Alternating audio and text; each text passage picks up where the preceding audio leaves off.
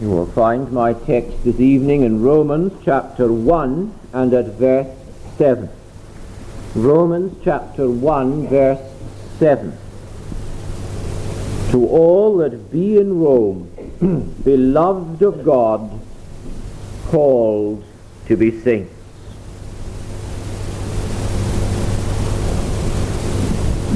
Almost invariably, the Apostle Paul begins his letters with a word of greeting. He greets the Romans here, grace to you and peace from God our Father and the Lord Jesus Christ.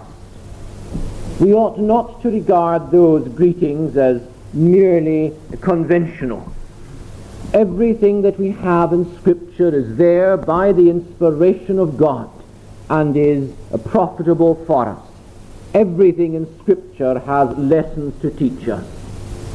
But what I want to do this evening is look with you not so much at the word of greeting to those Christian people in Rome, but to look with you at the way in which Paul describes those people. He gives here a threefold description of the believers in Rome, the members of the church in Rome. He says that they are beloved of God. Then he says they are called. And then thirdly he says they are saints. The words to be are not part of the original. You'll notice that they are in italics in our authorized version, indicating they were put in by the translator. We have them here, this threefold description of what a Christian is. One who is beloved of God, one who is called, and one who is a saint. First of all, then, beloved. Beloved of God. The order in which those three designations are put is important. Paul here begins with this, that Christians are people who are beloved of God. Salvation, you see, has its origin. It has its source. It has its beginning in the love of God. Christians are Christians for one reason only, the love of God. Here were those Christian people in the city of Rome. They lived in one of the foulest and most corrupt societies this world has ever seen. Read on to the end of this first chapter of the Epistle to the Romans, and you'll find that Paul gives there a most terrible description of the kind of pagan society that there was there in Rome, in the Roman Empire and in the city of Rome in the first century. It was a society that was characterized by the foulest and the most revolting and disgusting immoralities. But those Christian people were so different. Their whole lifestyle was entirely different. They were people who were leading clean and upright, holy lives. And their holy lives shone all the more brightly against the dark background of the pagan society in which their lot was cast. Is that why God loved them? Is that why he set his love upon them? Is it that they were better than the immoral folk around them? No, that is not the explanation at all. 10,000 times no. It is indeed the other way around. They were now clean living, upright Christian people because God had loved them. Because of his love for them, he had brought them out from that terrible condition into which they had sunk. Once they were as vile as their fellow Romans, but God had brought them out from that terrible condition into which they had sunk. He had brought them out from the kingdom of darkness into the kingdom of light. He had brought them out from the kingdom of Satan and into the kingdom of his own dear Son. And there is only one explanation of it. The love of God, his love for them. This is the teaching of the whole Bible. Why is it, my Christian friend, that you are not tonight an unconverted person? Why is it that God does not lift you in your unbelief and in your sin? Oh, you say it's because I made choice of Christ. I heard the gospel. I was taught that message that if I believed upon the Lord Jesus Christ, I would be saved, that salvation, that justification is through faith in the Lord Jesus Christ, and I responded. Yes, but why did you respond? You yourself did not have within yourself the power to respond. You were dead in trespasses and in sins, spiritually dead, incapable of making that response. You responded because God worked in you, and he empowered you, he renewed you. And why did he do that? There is just one explanation. He did so because of his love for you. He loved you. He loved you from the beginning of time. He loved you before time began. He loved you from eternity. He set his eternal love upon you. And why, Christian friend? Why did he do that? Ah, well, there's the great mystery. All we can say is he loved you because he loved you. This is the explanation of the fact that you're a Christian believer. If you're a Christian here tonight, the love of God. Behold, what manner of love the Father hath bestowed upon us, that we should be called the sons of God. We love him because he first loved us. There is a sense in which God loves all men. We were singing in the 145th Psalm a little while ago, good unto all men is the Lord, o'er all his works his mercy is. Our Lord in the Sermon on the Mount has told us that we are to love our enemies, and in doing so we'll show ourselves to be the children of our Father in heaven, who loves his enemies. He makes, says Jesus, his sun to rise on the evil and on the good. He causes his rain to fall. He sends his rain upon the just and upon the unjust as well. God so loved the world that he gave his only begotten Son, that whosoever believeth in him should not perish, but have everlasting life. The offer of salvation is made to all men everywhere.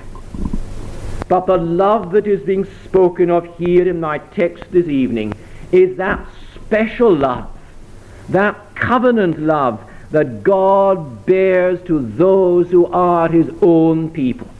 That love he has for those whom he has included within his covenant. That love he has for those who were chosen before the foundation of the world. It is the love that is determined, that has determined to save to the uttermost and for all eternity those who are its objects. It is the love that issues in the sinner's salvation. It is that love from which nothing can separate those who are its objects. Nothing in all the universe will ever separate those who are its objects from that love. Paul wrote to the Ephesians, and he reminded them of the kind of people they used to be in pagan Ephesus.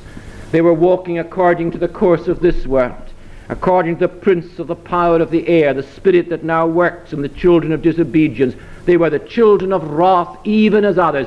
But, says Paul, but God, who is rich in mercy, for his great love wherewith he loved us, hath quickened us together with Christ.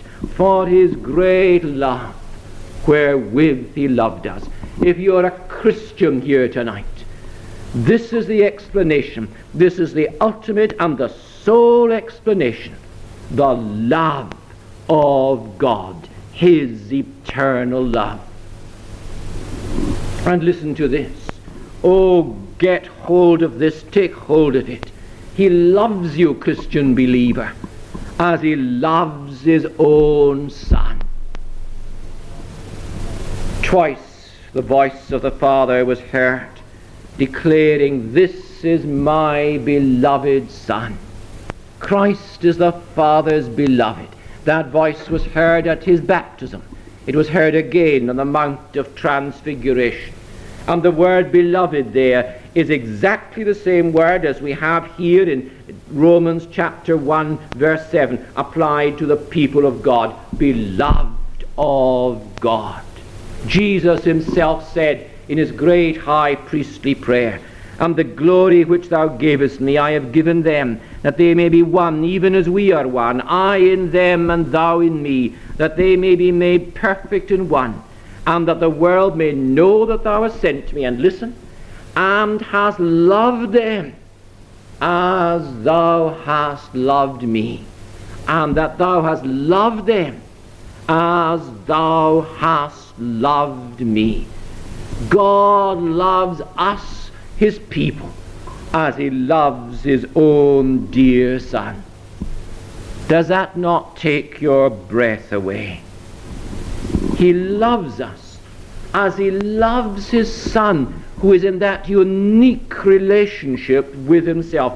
He loves us in the same way. Oh, what a privileged person a Christian is. Shame upon us, Christian friends, if ever we envy the people of the world, if ever we look longingly at the world and its ways. We are those upon whom God does set his love, whom God loves, those upon whom he has set this eternal love, this special love that he bears to his own, this covenant love. There is not a blessing that he will deny to us if we're his people. He will give to us his presence. He will answer our prayers. He will give to us his peace. He will conform us to the likeness of his Son. He will make us a holy people. He will deliver us out of every trouble. He will bring us at last into the everlasting glory. He loves us. He loves you, Christian believer. Hold your head high. You belong to the royal family of heaven. You are God's child, loved by God, as Christ is loved by the Father. Beloved. Beloved of God. That then is the first designation of Christians that the apostle gives here. To all that be in Rome, beloved of God. And then secondly, Christians are people who are called. Called, he says here in this text. What is a Christian? A Christian is a person who is beloved of God, loved by him with that special love that he bears to his own. And a Christian is a person who has been called, called with a special call, an effectual call. The Bible distinguishes between the general call of the gospel and an effectual call, effectual calling. There is a general call, the general call of the gospel that goes out to all men everywhere. Christians have been commissioned to go to every nation and tell men the world over that God calls them to his Son, that they might be saved. And we should have no inhibitions whatsoever about issuing this universal call. It goes out to the most respectable, moral, upright, unconverted person there is. And it goes out also to the most degraded and notorious sinner on the face of the earth. Unto you, O men, I call, and my voice is to the sons of men. God commands all men everywhere to repent. Nobody is excluded. God so loved the world that he gave his only begotten Son, that whosoever believeth in him should not perish but have everlasting life. There is not one of the teeming millions on the face of the earth excluded from that. The general call of the gospel. Have you responded to that call? Has it gone out to you? To some of you it has gone out many, many, many times. If you are lost at the last, you at any rate will not be able to complain that the call was not issued to you, and that God did not send his servants to present it to you, to make it known to you. Oh, delay not a moment longer. Come to Christ tonight. Respond to that call tonight. Repent of your sin now. Believe now upon the Lord Jesus Christ, and you will be saved. But the call that is referred to here in the text this evening is not that general call of the gospel. It is an effectual call, that call that always issues in the salvation of the sinner, the one who is called. It is the calling that always takes the sinner out of his sin and unbelief to repentance and to faith. The calling that takes the sinner out of darkness into light, that takes the sinner out of the kingdom of Satan into the kingdom of God's dear Son, that takes the sinner out of the world and into the community of the redeemed. It is that call that weans from sin and that unites to Christ. Effectual calling. There are two men. They're sitting together in the same church. They're sitting in the same pew. They're sitting side by side. They're listening to the same sermon. Their need is exactly the same. They are both sinners, lost in their sin and in need of salvation. They're hearing the same message, the general call of the gospel. One of them is bored. He's longing for the sermon to end. He has no interest whatever in what he's hearing. The other man is gripped. He's leaning forward. His elbows are on the pew board. He's afraid he'll miss a single word. His whole interest has been engaged. He sees that all this is applicable to himself. He has been convicted of his sin. Every word the preacher says goes home to his heart. He sees the way of salvation as he never saw it before. And he comes to Christ. He stretches out the empty hand that receives the gift of salvation. By faith he makes contact with the Lord Jesus Christ. He has been effectually called. He's a Christian now. And what is it that makes the difference?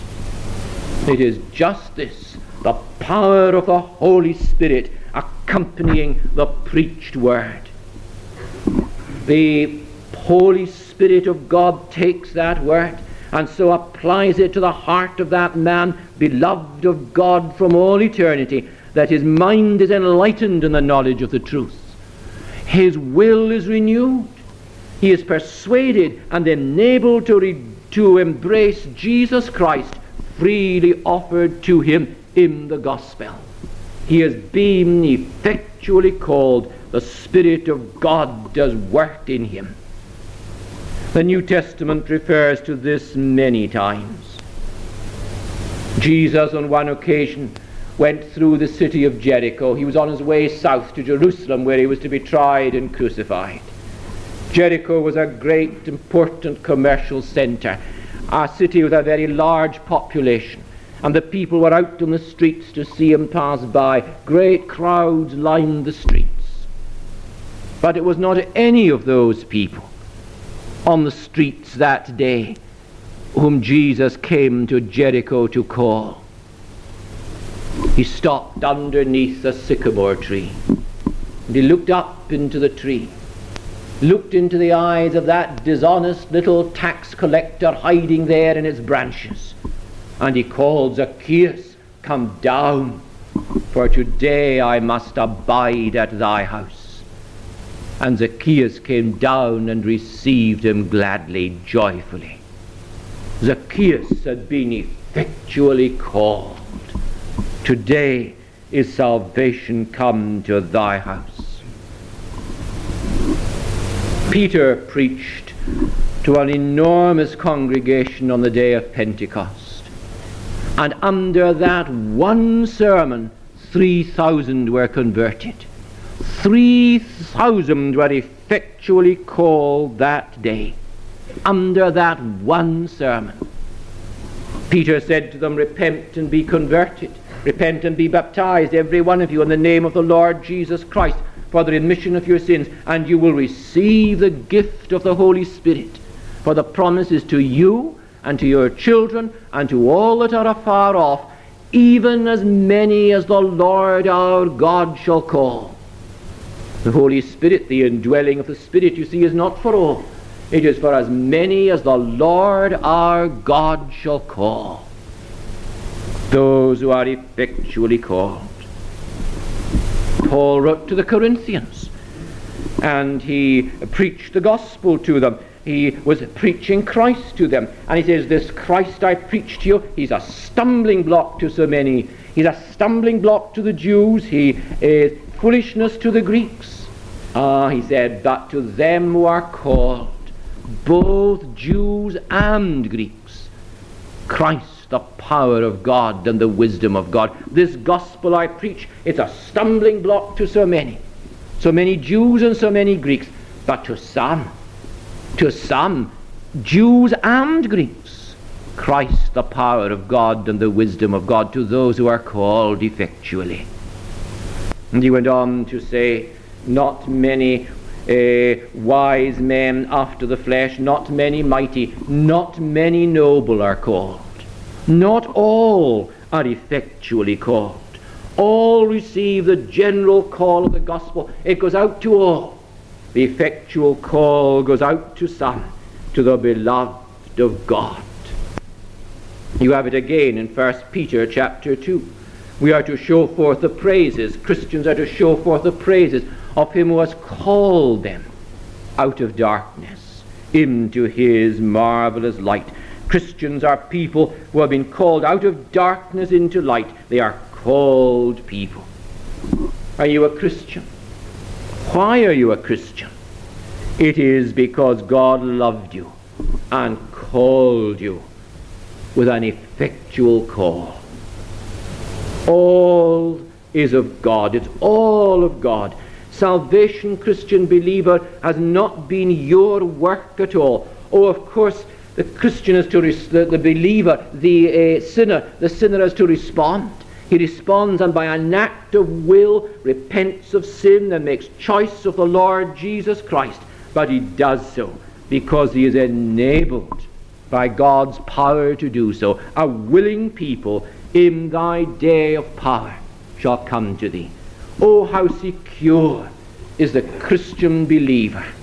How secure. He's a Christian because of the work of God. He can therefore never perish. He cannot fall from grace and perish at the last. He is in Christ, and he is in Christ because God does put him there. Let us not then trivialize the gospel. A person does not become a Christian by saying, I believe, by repeating some formula. Decision, choice there must be, but it will be of no avail unless it is the outcome of the mighty working of the Spirit of God within, the effectual calling of God. And if you're delighting in Christ tonight, if Christ is precious to your soul, then there is sure evidence that you have been effectually called. Praise God. Called. That's the second designation of the Christian given here. First of all, beloved, beloved of God, called. And the third description, saints. Saints. What is a Christian? A Christian is a person beloved of God. A Christian is a person who has been called. A Christian is a saint. This word saint is a great New Testament word. We have it in all of Paul's epistles. It applies to all believers. It applies to every Christian. Every Christian is a saint. We are so accustomed to thinking of a saint as a person who has advanced far in holiness. We say he's a saintly person. But that is a wrong usage of the term. According to the New Testament, the term is to be applied to every converted person, every believer in the Lord Jesus Christ. Every Christian is a saint. Paul wrote to the Corinthians, and he spoke to them in much the same way as he spoke to those Romans. In 1 Corinthians chapter 1, he said, I'm writing to the church of God which is at Corinth, sanctified in Christ Jesus, called saints. There you have it again. And it's to the Corinthians Paul wrote that. Now, if you know anything of the first letter to the Corinthians, you know that the members of the church at Corinth, very many of them at any rate, were anything but people who were holy people in the sense that they were leading consistent Christian lives. There was bickering and there was quarreling and there was disunity in the church at Corinth. They were even tolerating gross immorality in the church membership there. They were observing the Lord's Supper in a thoroughly dishonorable manner and in a disorderly way. There was gluttony and there was overindulgence in drink that characterized their being there at the Lord's table. And Paul tells them that God is chastising them for that. He speaks severely to them about their tolerating of an immoral member there in the church at Corinth. With regard to the whole matter of spiritual gifts, there was terrible confusion there in the church at Corinth. And yet Paul writes to those people and he calls them saints. He says to them, you have been sanctified in Christ Jesus, you're saints. The word saints applies to all Christian believers, and it is very important that we use the term correctly. What does it mean? Well, the word holy or saint or sanctified, in the Hebrew language, those words all come from the same root. It's the same in the Greek language. They're all from the same root, and they're all from the same root. And the root meaning of the word from which they come is separated. A Christian, a saint, is a separated person. A saint. The Old Testament uses the term in this way. Mount Sinai was a holy mountain. Moses, we're told, went into the holy mount. Mount Sinai was separated from all the other mountains because it was used for a holy purpose, for the giving of the law.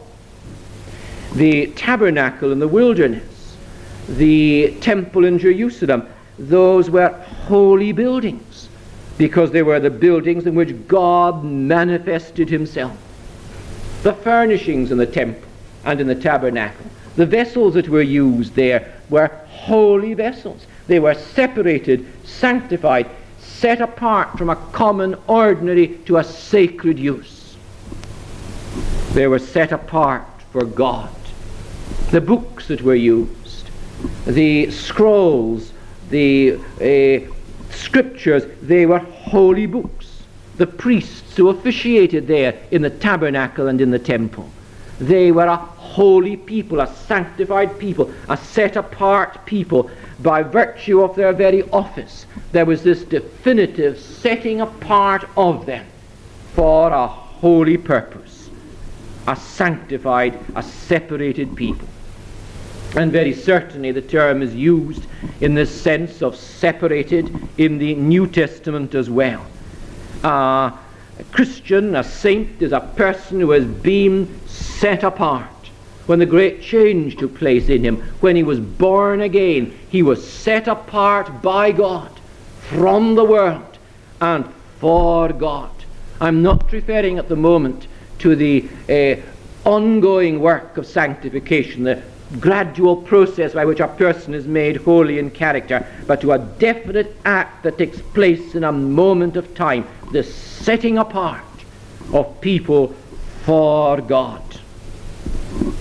In 1 Corinthians chapter 6, Paul gives a dreadful description of the kind of life those Corinthian Christians had once led, the kind of life they led before they were converted. He speaks there of most dreadful sins that characterized the awful society of Corinth. And then he says, such were some of you. Some of you lived like that, but not so now. Now, he says, you've been washed, you've been sanctified, you've been justified. You see, he puts sanctified there even before the word justified. It's a definitive setting apart of them for God. Those people were set apart from Corinthian society and all its vileness and foulness. God had set them apart from it for himself. A saint then, a Christian, is a set apart person. He has been set apart from the world. If you're a Christian, you're one whom God has set apart from the world. All around you, people are walking according to the course of this world. They are living for material things. They are living for the satisfying of their own sensual desires. They are living for self and for sin. But God has set you apart. He has brought you out from the ways of the world, separated you from sin. He has put this definite line of demarcation between you and the world and sin and its ways. You're a saint, a sanctified person.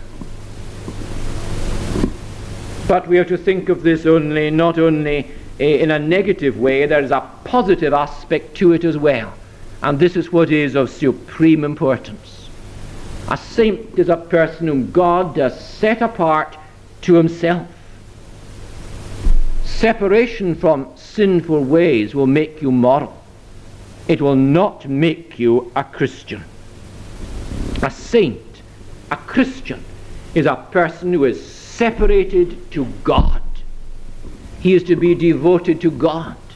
He is to serve God. He is to find his delight in God. He is to enjoy fellowship with God, communion with God, to enjoy God, to delight in him and to live to his praise and to his honor. He has been set apart by God for himself. He is God's man, God's woman. He is a saint. And of course there is also the ongoing work of sanctification, making him holy and separating him more and more as the days and the weeks and the months and the years go by, separating him more and more from the world and from the ways of sin. A saint. What is a Christian? One beloved of God, one who has been called, one who is a saint. I believe that many of the problems we face as Christian believers, we face because we have failed to realize just what we are. Are you a Christian? If so, then you are the beloved of God. You are one who has been called effectually. You are a saint. Live accordingly. Let us pray. O Lord our God, we thank thee for the sovereign work of God in the salvation of sinners. We bless thee for thine everlasting love, and pray that thou remember us with the love thou dost bear to thine own. We thank thee that a Christian is one who has been called by thyself, in whom thy power has been at work, bringing him out of death and into life. May that be the experience, we pray, of each one of us here tonight. And we pray that we will indeed realize that a Christian is one who is separated unto God, a saint, a sanctified person. And may we live accordingly. O Lord, we thank thee for the call of the gospel, that call that goes out to all men everywhere. If as yet we are still without Christ and without hope, May we be very conscious of that call sounding in our minds and in our hearts.